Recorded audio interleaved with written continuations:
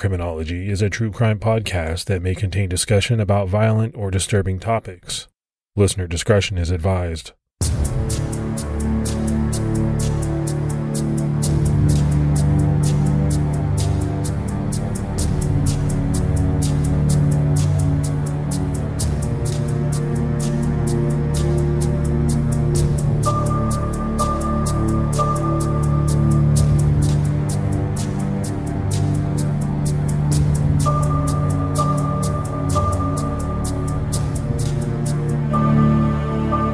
Hello, everyone, and welcome to episode 154 of the Criminology Podcast. I'm Mike Ferguson. And this is Mike Morford. Mike Morford, what is going on with you, brother? Not too much, just hanging out, having fun when I can, and working the rest of the time. How about you? Oh, same here. The weather up north where I'm at is turning, and everybody's excited about that. I see a lot of people out walking their dogs and walking themselves, so, that's encouraging. Yeah, I think this is going to be a time coming up once the weather is nice, especially with everything people have been dealing with, to get out of the house and do stuff. They're just going to be happy to do that. Oh my gosh. Everybody's itching, right? To get out and just kind of live a little. Morph, let's give our Patreon shout outs. We continue to see some great support from Angel Lee, Megan Griffin, Gina Oldendorf, Deborah Wales, Aaron Newbold, Yana Knudsen, Terry Timlett, and Kylie Wright. So again, a lot of new Patreon support, and it's amazing, and it goes a long way. You and I talk about it a lot, but it really does kind of keep us afloat, especially during times where we don't have a lot of advertising.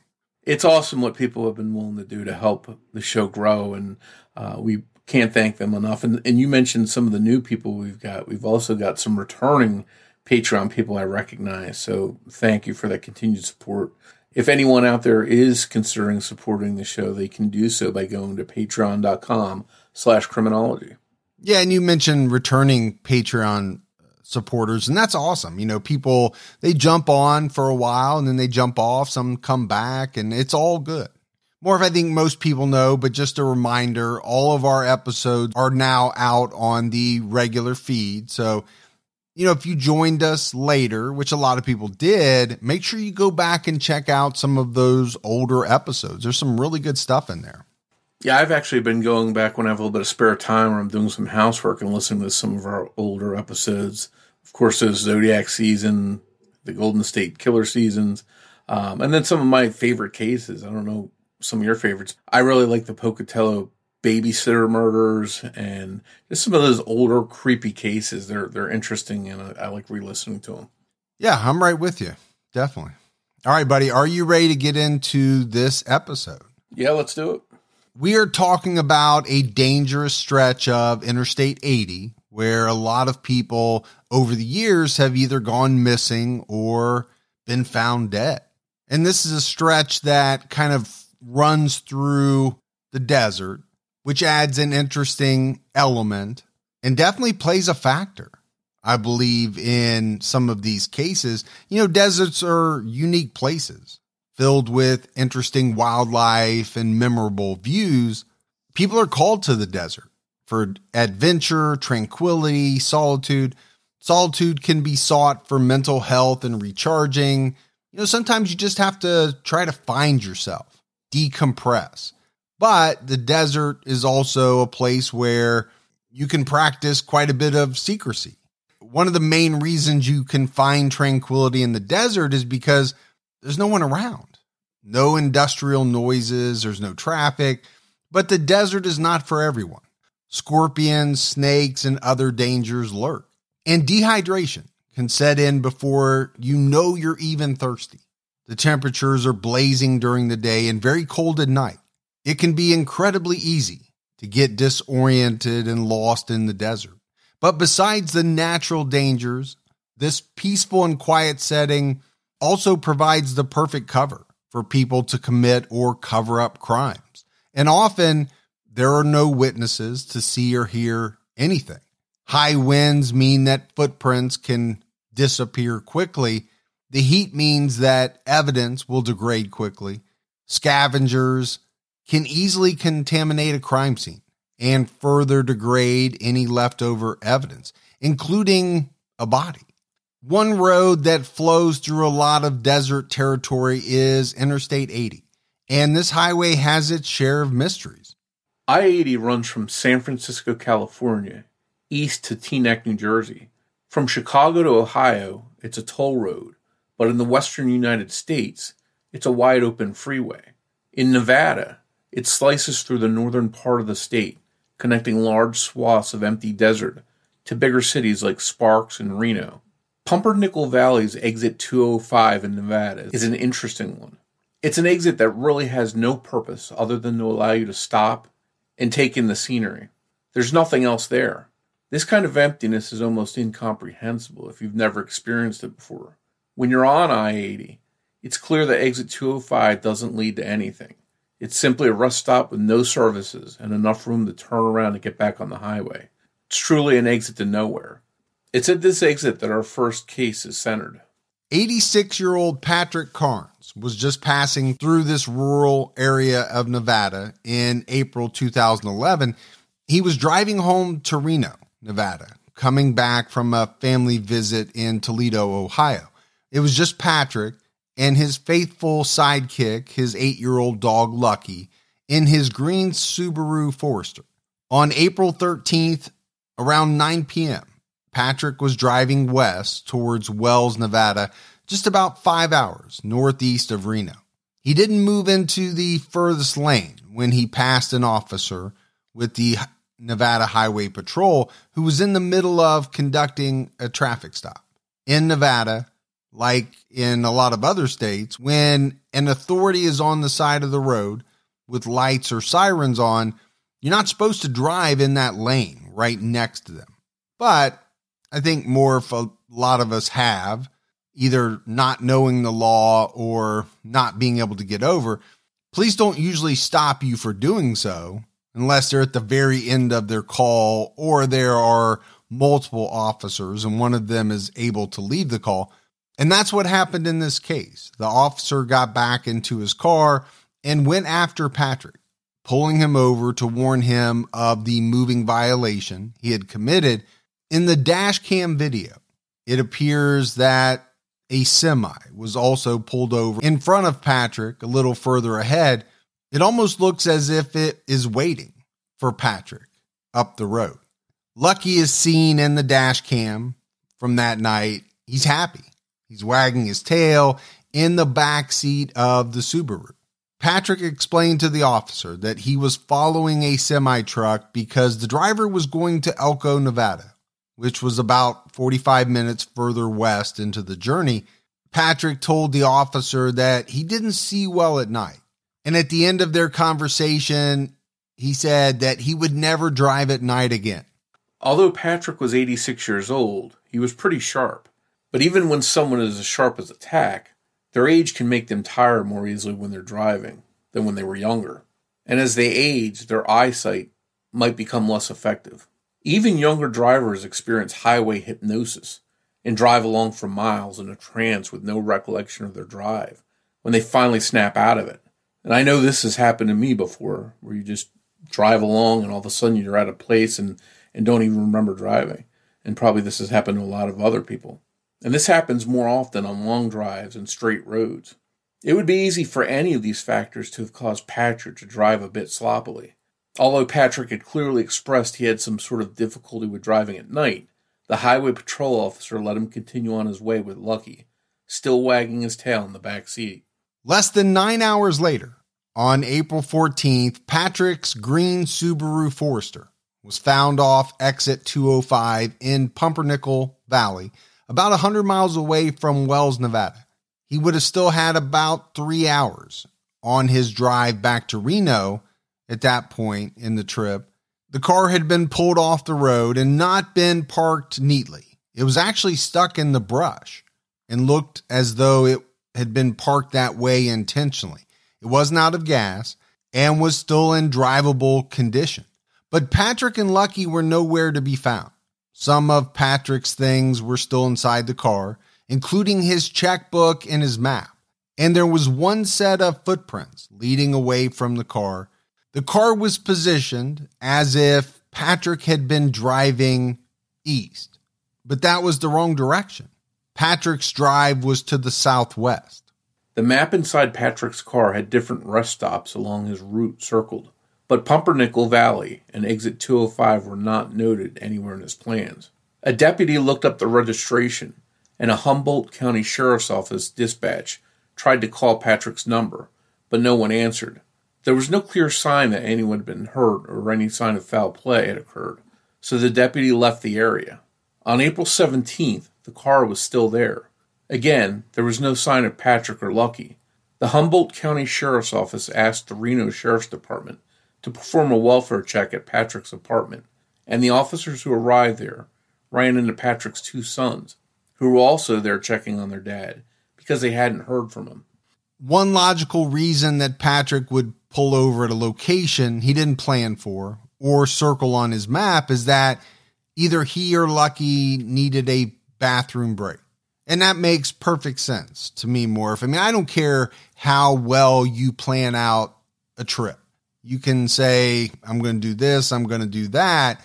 But when nature calls, that can throw your plans out the window very quickly. And that also goes for your companion, your pet. So whether he pulled over every now and then to give Lucky the chance to stretch his legs or go potty, or Lucky was indicating that he needed to get out of the car, Patrick would have wanted to attend to his loyal companion's needs. Lucky was a 100-pound Labrador and Akita mix. Patrick never went anywhere without Lucky, who he considered a lifelong companion. 3 days after Patrick's car was found, there was one sighting of a dog that looked similar to Lucky about 20 miles west of exit 205. The dog was seen running along a fence north of Interstate 80 and appeared lost, going back and forth. The trucker who called in the sighting did so after seeing Patrick's story on the news. He was positive it was Lucky who he had seen. It's unclear if Lucky was seen by the trucker 3 days after Patrick's car was originally found, or 3 days after police found the car the second time. Lucky had a surgically implanted microchip, so if anyone found him and assumed he had been dumped in the desert, the chip, when scanned at any vet, would have shown Patrick's information. But if someone had tried calling Patrick's number, he would not have been there to answer. Patrick Carnes actually used to be a trucker, so it would make sense that he would know where to meet and mingle with a fellow truck driver, and know how to get certain information from them about their route in order to be able to follow them. It's common for people who realize their vision is failing at night to follow larger vehicles with bright lights on the highway to keep them in the lines.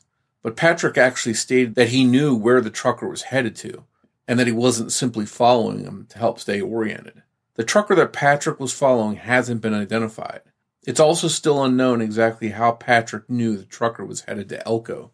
There has been no mention of any surveillance video from rest stops, convenience stores, or gas stations where Patrick may have been able to meet and talk to the trucker.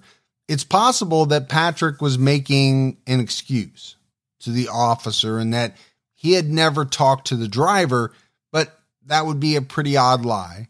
The truck seen on police dash cam just ahead of Patrick's car had some type of insignia on the back of it, but police have never been able to identify it. And I think that's a big key to aid in identifying the driver. This idea that Patrick was following a trucker is very interesting because Patrick and the trucker would have had to part ways in Elko, Nevada, if that's where they were headed, and Patrick would have had about 4 hours still to drive to make it home to Reno. But Patrick made it about an hour and 45 minutes past Elko to exit 205, so you have to kind of wonder why authorities think that the truck driver heading to Elko would be of any use to their investigation. But I think at the very least, more as the police, you want to talk to this truck driver. You want to figure out who it is and have a discussion with this person. I mean, the truck is seen on the dash cam. It appears as if the truck has stopped up ahead of Patrick, almost as if they were in some type of convoy. And you know what it's like when you're traveling with another car. If they get off the highway, okay, you see that, you get off. If they were to get pulled over, most likely you would pull off the side of the road somewhere past them. That's what this situation appears to have been. Now, we're not positive about that, but I think you can make that argument. Yeah, I don't think there's any harm in trying to track that trucker down and see what they know or might know, because there's really nothing that police have to work with, no other witnesses that might be of help to figure out what happened to Patrick. And even if the trucker was only headed to Elko and Patrick made it, quite a bit further than that, maybe they had a discussion about someone that Patrick was due to meet, or you just never know, right? There could be some very important information. Unfortunately, Patrick didn't have a cell phone with him on his trip. He also paid cash for everything, so there was no way to see if he made it anywhere and purchased anything. No credit cards to track. Patrick's keys were never found. Lucky was wearing his collar, which was also never found. Patrick's son didn't think his father would ever pick up a hitchhiker, because Patrick had been robbed and injured by a hitchhiker in Ely, Nevada. To Patrick's son, it was just unlikely that he would ever take that risk again. So he believes it was Patrick who was driving, and Lucky was the only passenger. All mentions of footprints near Patrick's car say that there was one set of footprints leading away from the scene, but there is no official clarification on which direction the footprints were headed. So we don't know if they were headed towards the highway or into the desert. It's also unclear if Lucky's paw prints were seen. Depending on the hardness of the dirt that night, Lucky may not have left any prints. Some missing persons posters note that Patrick may be walking with a limp, so it's unlikely that he went very far on foot. The only lights you could see from where Patrick's car were the lights of any cars on the highway, but there's a fence that would have prevented him from making it back to the highway without following the road. And that would have been very tough, given that the scene was pitch black. All articles mention that Patrick's car was stuck in brush, but when you look at photos from the scene, it looks like he slowly crashed into or stopped up against a fence, trying to get back to the road through the dirt. Currently on satellite images, about 1,000 feet from exit 205, there's a body of water. It's unclear if it's a lake or a pond, or just a depression in the ground that fills up with water seasonally. But it would be large enough to fall into. There's obviously no lifeguard around there to save you if that happened.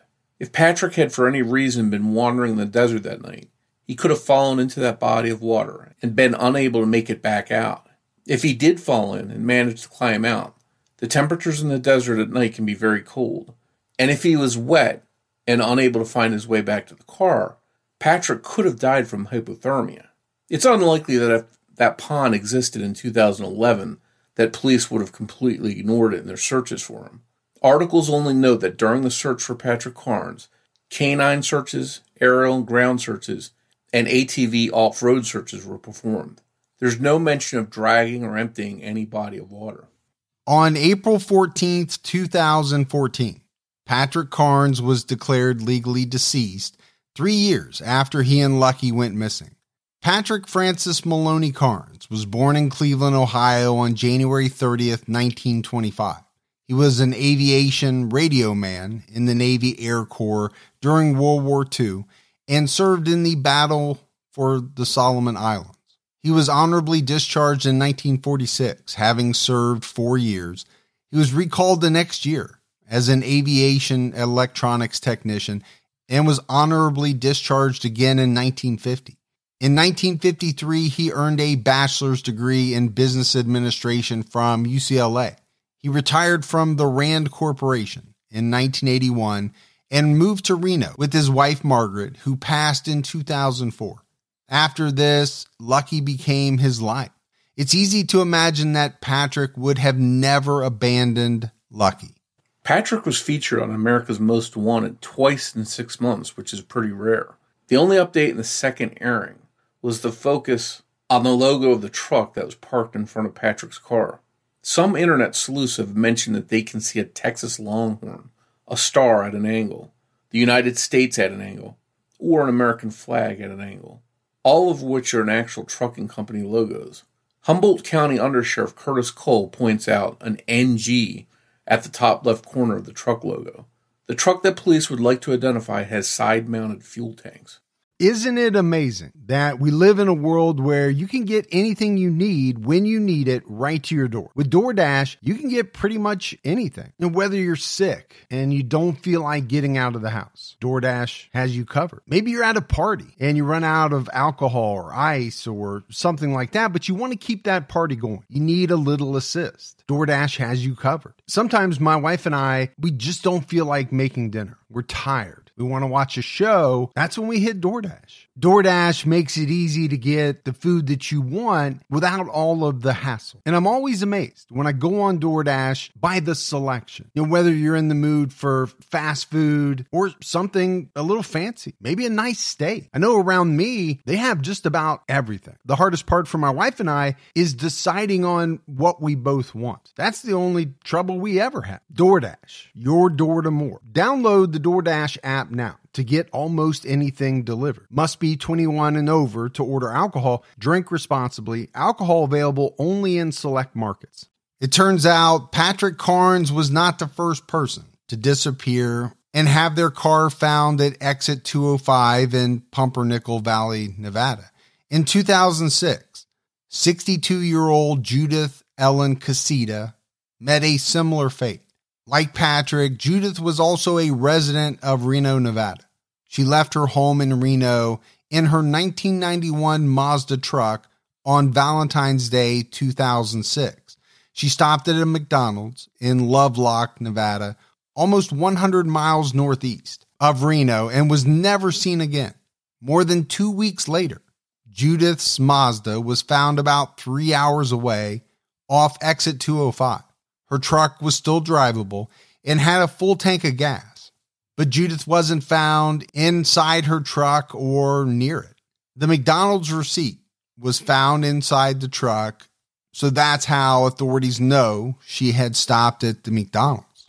Judith's disappearance is a bit different from Patrick's because Judith left her home and Patrick was trying to make it home. Judith also left a note for her husband at her home that indicated that she was depressed and unhappy with her life. It stated that she was unhappy with her marriage and that she was leaving. She had driven east for whatever reason. Judith had family in Oregon, so if she had been trying to run away from her life and her husband and get to family, she appeared to be going the wrong way. But Highway 95, 20 miles east of exit 205, does end up going north and into eastern Oregon, where Judith was known to have those family members. Judith's bank accounts have remained untouched, making it unlikely that she just wanted to get away and restart her life. There was a single set of footprints heading from Judith's truck to Interstate 80, which seems to point to the possibility that she got into another vehicle that was traveling along that route. If the footprints had gone further into the desert, dying from exposure would be much more likely, but a set of footprints vanishing at the highway seems to point to her hitchhiking. She could have caught a ride with a stranger, or since she had been unhappy with her marriage, it could have been someone she knew and wanted to be with who picked her up. Of the many mysteries along I-80, Judith and Patrick's cases are most easily connected because their cars were both found at the same extremely rural exit. Nan Dixon was 73 years old in 1978 when she went missing on her way to Seven Troughs, Nevada, about an hour from the Pumpernickel Valley. The town no longer exists because it was a mining town, and everyone slowly left. Nan had loaned $6,000 to her brothers Harry and Dan to mine for gold, but they had no luck, and neither brother paid her back. $6,000 today is a pretty good chunk of money, but in 1978, $6,000 was a heck of a lot of money. Eventually, Nan made up with her brothers and forgave the debt because she was tired of the rift. Nan made plans to visit Harry in the remote town of Seven Troughs. On September 21st, 1978, Nan left from Grass Valley, California, on a 3-hour trip to Seven Troughs. with a bag of her clothes, a handmade map, and a .22 caliber handgun. It's known that she made it into Boomtown, Nevada to have dinner, and afterwards stopped for gas in Lovelock, Nevada. But she never made it to her brother's house, and she never returned home. She basically just vanished into thin air. On Thanksgiving 1982, Nan's lime green 1976 Datsun B210 was found on unused land at the Eagle Pitcher Mine. This was about 20 miles south of Seven Troughs and 20 miles north of Lovelock. There was half a tank of gas in the Datsun, but the clutch was burned out and the car was stuck on the side of the road in a ditch. There was an empty 6-pack of diet soda on the ground near the car and 4 empty cartons of cigarettes in the back seat. Unlike in Judith and Patrick's cases, there were signs of foul play.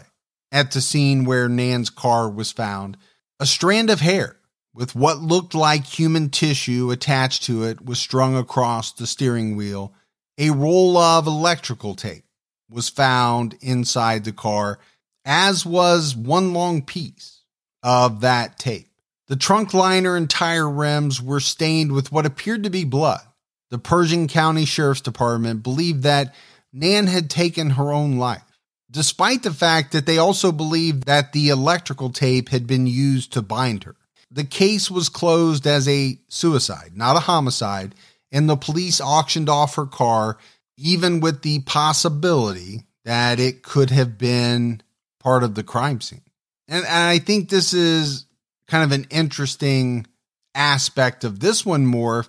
The authorities kind of closing the case as a suicide, even with kind of all signs pointing to the fact that we've got some foul play here. A few things point away from suicide here. Nan didn't try to leave alone. She asked her husband and a friend to go with her, but her husband reportedly refused to go, and her friend had plans. But still, police believe that a piece of writing found in the car was from a note Nan had written indicating that she was going to take her own life. The section of paper begins with the words, "Keeps telling me to get the gun and end my nightmares, but this I'll never do." It continues with why she would never do such a thing. This note at the very least suggests that even if Nan was considering suicide, she would never go through with it. So Morph, there's a lot of interesting aspects to this thing, right? Number one, to me, is the car. I think it's pretty clear that police closed this down somewhat quickly and ruled it a suicide, given the fact that they auctioned off Nan's car, which potentially could have been a crime scene. And then you have this part of a note, which seems to be part of their reasoning behind the ruling of suicide, but to me kind of speaks to the exact opposite. It's almost as if she's writing that someone else is telling her to end it all, but she doesn't want to, and she'll never go that route. And then I think the last thing, Morph, is the duct tape, electrical tape. Someone that is thinking about doing that, why would they need to bind themselves? It's not necessary. And you have the fact that the authorities never found her body. So unless she just walked out into the desert and died there, to me, kind of a lot of signs are pointing away from that. I don't know. What do you think? I know what troubles me is the strand of hair with human tissue attached to it that was found at the steering wheel. I don't imagine that that's like an accident. Someone maybe pulled their hair out accidentally and leave us a big string of it with a chunk of flesh there. When you combine that with the tape and then the possibility that the trunk liner and the tire rims were stained with what appeared to be blood, I wonder if they even tested that stuff to see if it was blood, or if they just rushed to judgment and said, let's declare this a suicide and be done with it. But I think I'm right there with you. It seems like there's at least the possibility that some kind of foul play happened here. I also think you have to talk about the fact that she asked 2 different people to go with her on this trip. It's not logical that someone is contemplating taking this type of action while they're going to be on this trip, and they ask people to go with them. That just doesn't make any sense to me at all. If they've thought about it ahead of time, I think you have to wrestle with that. Some people believe that Nan was going to collect her $6,000 loan back from her brothers, despite apparently forgiving them for not paying her back. And maybe it was this idea that led to some type of physical altercation. But if that was the case, you would think that her husband would have probably gone on that trip with her. Nan was 4'10", 73 years old. She had arthritis and a hernia. Fear of a physical confrontation could be why Nan brought her husband's gun. But the loan occurred 17 years before Nan decided to make this trip. And so it does seem that she set out on this trip to visit her brothers because she missed them. Now, I get why someone would have a hard time getting over being stiffed out of $6,000. What I don't get is them waiting 17 years before they strike or they try to get it back. You know, we're just talking things that are not logical. You have to put that in that category. On top of the fact that, you know, this woman is 73 years old. She has health issues. I just don't see why at that point in her life she would decide now is the time. I'm going to get my $6,000 back and I'm going to have it out with my brothers. My thing, Morph, is she probably brought the gun just because she was traveling. Yeah, I think if you're out in the middle of nowhere, like she was driving, that's the kind of area where you want some kind of protection if something happens or you encounter some people with bad intentions along the way, especially this elderly woman who had some health issues. She would have been wanting to protect herself, so I could totally buy her bringing that gun with her for that purpose. And we don't know all the details of her mental health history. Had she ever threatened suicide or had she had any depression? That stuff we don't know, but it seemed like this was a cut and dry case of her wanting to go, planning to go see her brothers and asking people to go with her, like you mentioned, and she just wound up having to go alone, and then whatever happened to her happened. What's interesting is that the area that Nan's car had been found in was searched early on when she disappeared, both by land and by air. It's possible that someone stashed it there after the search was done. But her car could have blended into the desert due to its location in a shadowy area beside a large hill, and it could have been missed by searchers. Others believe that Nan drove into a ditch and burned out the clutch trying to get out of it. When she realized she was stuck, she used the soda to stay hydrated and maybe smoked more cigarettes than she normally would have so she could focus, calm down, and not feel hungry.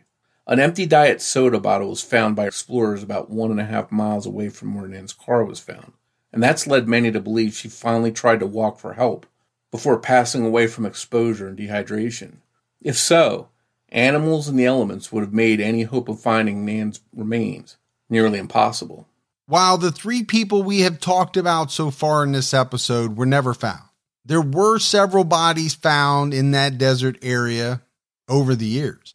On July 14th, 1972, the body of an unidentified woman dubbed Star Valley Jane Doe was found by a rancher off I-80, 35 miles east of Elko, Nevada. Star Valley Jane Doe was nude and had been posed in a cross-like manner. She had been shot by a .22 caliber handgun in her neck and face.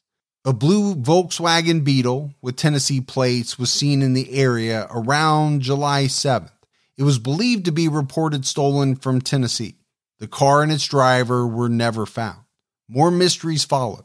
On October 15th, 1987, Stephanie Stroh, a Portland, Oregon college student who was hitchhiking from New York to California, called her parents from a Wells, Nevada truck stop. She told them she was heading home to San Francisco and would be there the next day. She was never seen again. Multiple convicted killers, including Tommy Lynn Sells and Dale Wayne Eaton, have been mentioned as being responsible for Stephanie's death, but none have been proven to be connected to her disappearance. On February 25th, 1990, the remains of a woman dubbed Hilltop Road Jane Doe were found, sawed in half about 17 miles off Interstate 80. She has never been identified.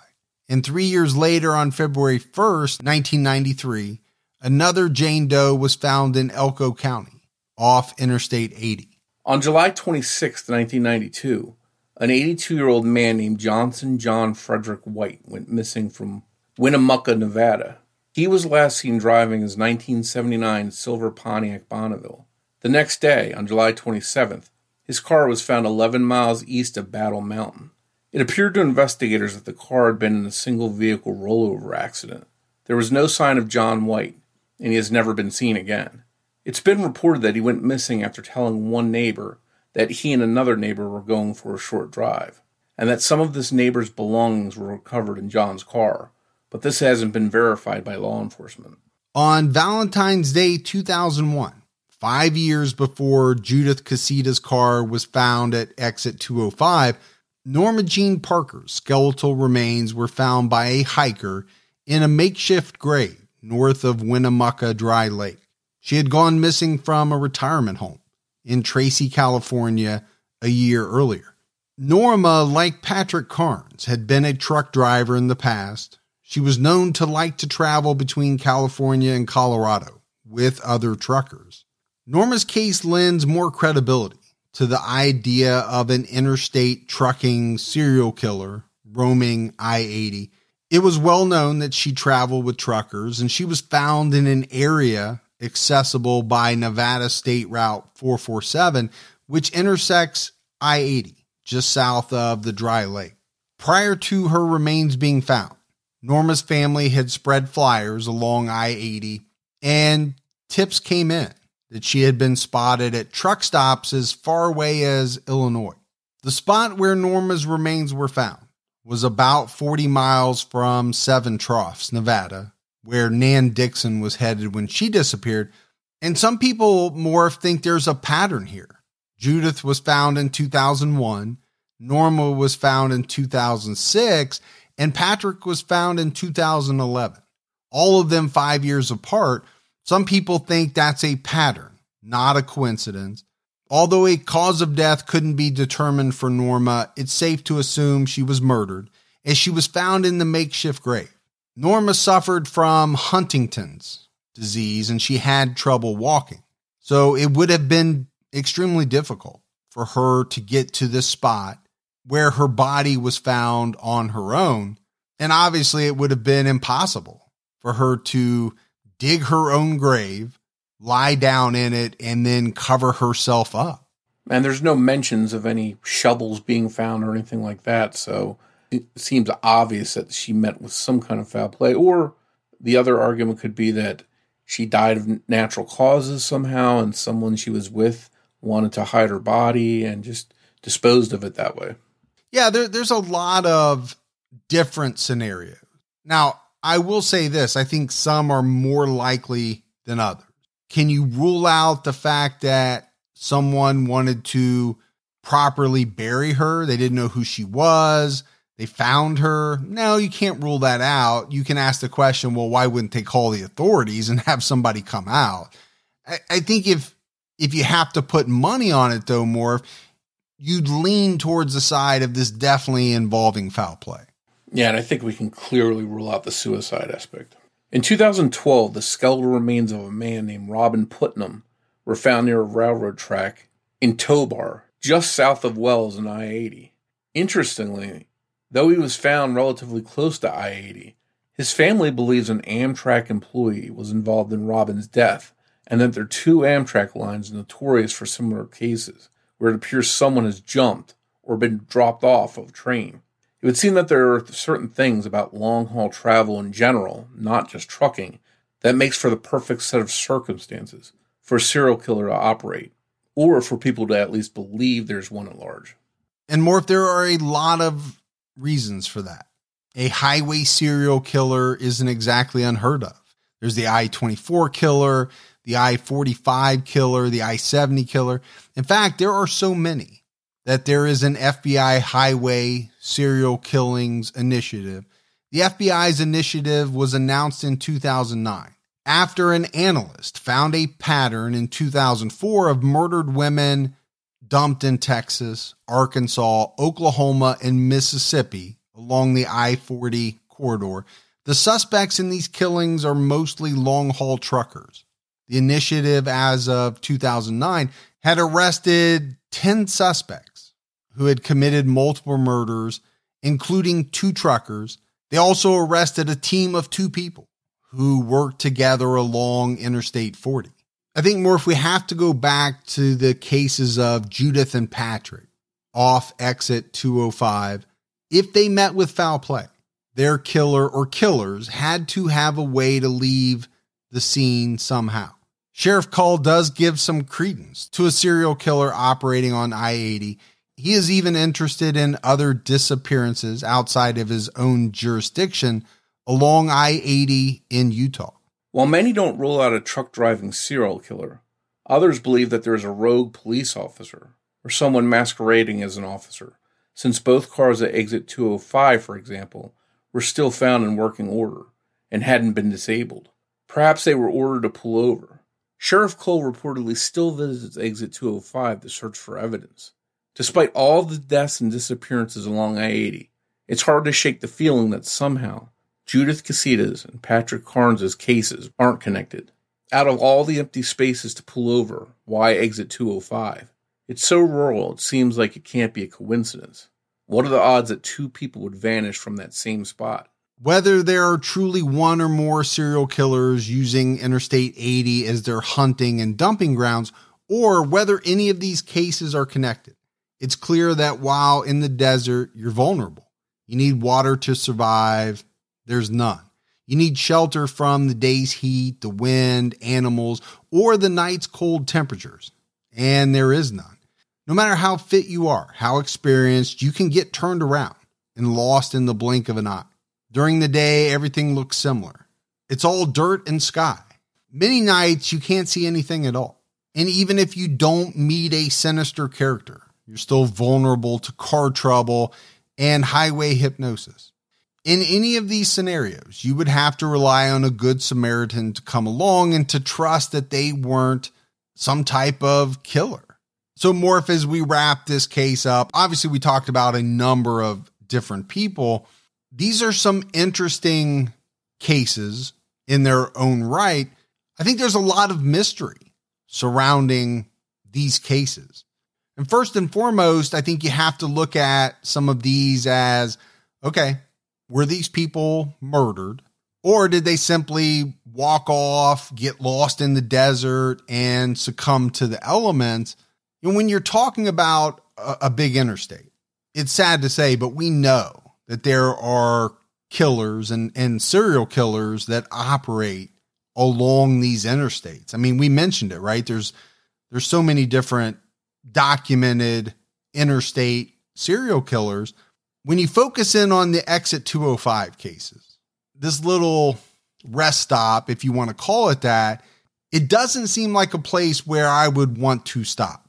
I think a lot of people that are listening probably can identify with a long road trip they've been on, where you see those signs where it says last chance for gas for 200 miles. The first thing you do is think, okay, let me fill up. Let me make sure everything's in working order because I don't want to break down somewhere out in the middle of nowhere 100 miles down the road here or run out of gas. So this to me reminds me of one of those places where you're out of luck and in serious trouble if something happens to you, whether it's your car breaking down or whether you encounter a predator of some sort out there. It's that kind of desolate area where there's not much help. And also, many of these cases happened before there were cell phones. You know, I wonder if some of these cases might not be unsolved or if these people might have been saved somehow if there were cell phones back then. And I don't know if even today, if some of these areas have cell phone coverage. Can you get a signal way out in the middle of the desert? That's something I don't even know. So if anyone out there looks at these pictures of exit 205 in Pumpernickel Valley, you can see nothing but, as far as the eye can see, just hills and flat desert brush. It is truly an empty spot. There's just nothing there. And if you were in trouble out there, you'd have to hope and pray that a police officer came along or someone came along, because you're not going to get very far trying to walk out there and find any kind of help. The one thing I'm left with regarding Exit 205 is, how do we know that Patrick and Judith are the ones that parked their cars there? Perhaps someone else did something to them and then got rid of their cars there. What do you think about that? Yeah, that's the thing. We don't know, right? There's more about these cases that we don't know than what we do know. But what you said is very likely possible. There's a bunch of different scenarios. I think that is one, the one you just mentioned. There's another scenario where these individuals pulled off of Exit 205 for whatever reason. Maybe they were just tired of driving. They needed to stretch their legs. They needed to go to the bathroom, and they met with a predator intent on doing them harm. And then I do think there is a third option in which there was no foul play. They got out of their car for whatever reason, decided to walk a little bit, got turned around. To me, that is the least likely option, though. I got to be honest with you. Well, I think that's what's so frustrating in these cases, especially the Exit 205 disappearances. You don't have any clear-cut evidence that anything happened to them. You have no evidence one way or the other if they walked off into the desert or were kidnapped or went willingly. But what we do know is they both had working vehicles and gasoline. So if they were wanting to leave there and able to leave there, they could have easily headed down the road. But for whatever reason, whatever they encountered there, that never happened. Yeah, to me, it's very unlikely that two individuals would pull off, decide to just walk out into the desert. I know I wouldn't do it. No way would I just decide on my own that I'm going to walk out and explore the desert. You know, in the case of Patrick, it's thought that he would have been at Exit 205 sometime at night, I believe. To me, even less likely that you're going to walk out into the desert at night. You don't know what's out there, snakes, scorpions, all kinds of stuff. But the one thing we know for sure is that these are all mysteries yet to be solved. Thanks goes out to Sonny Landon for writing and research assistance in this episode.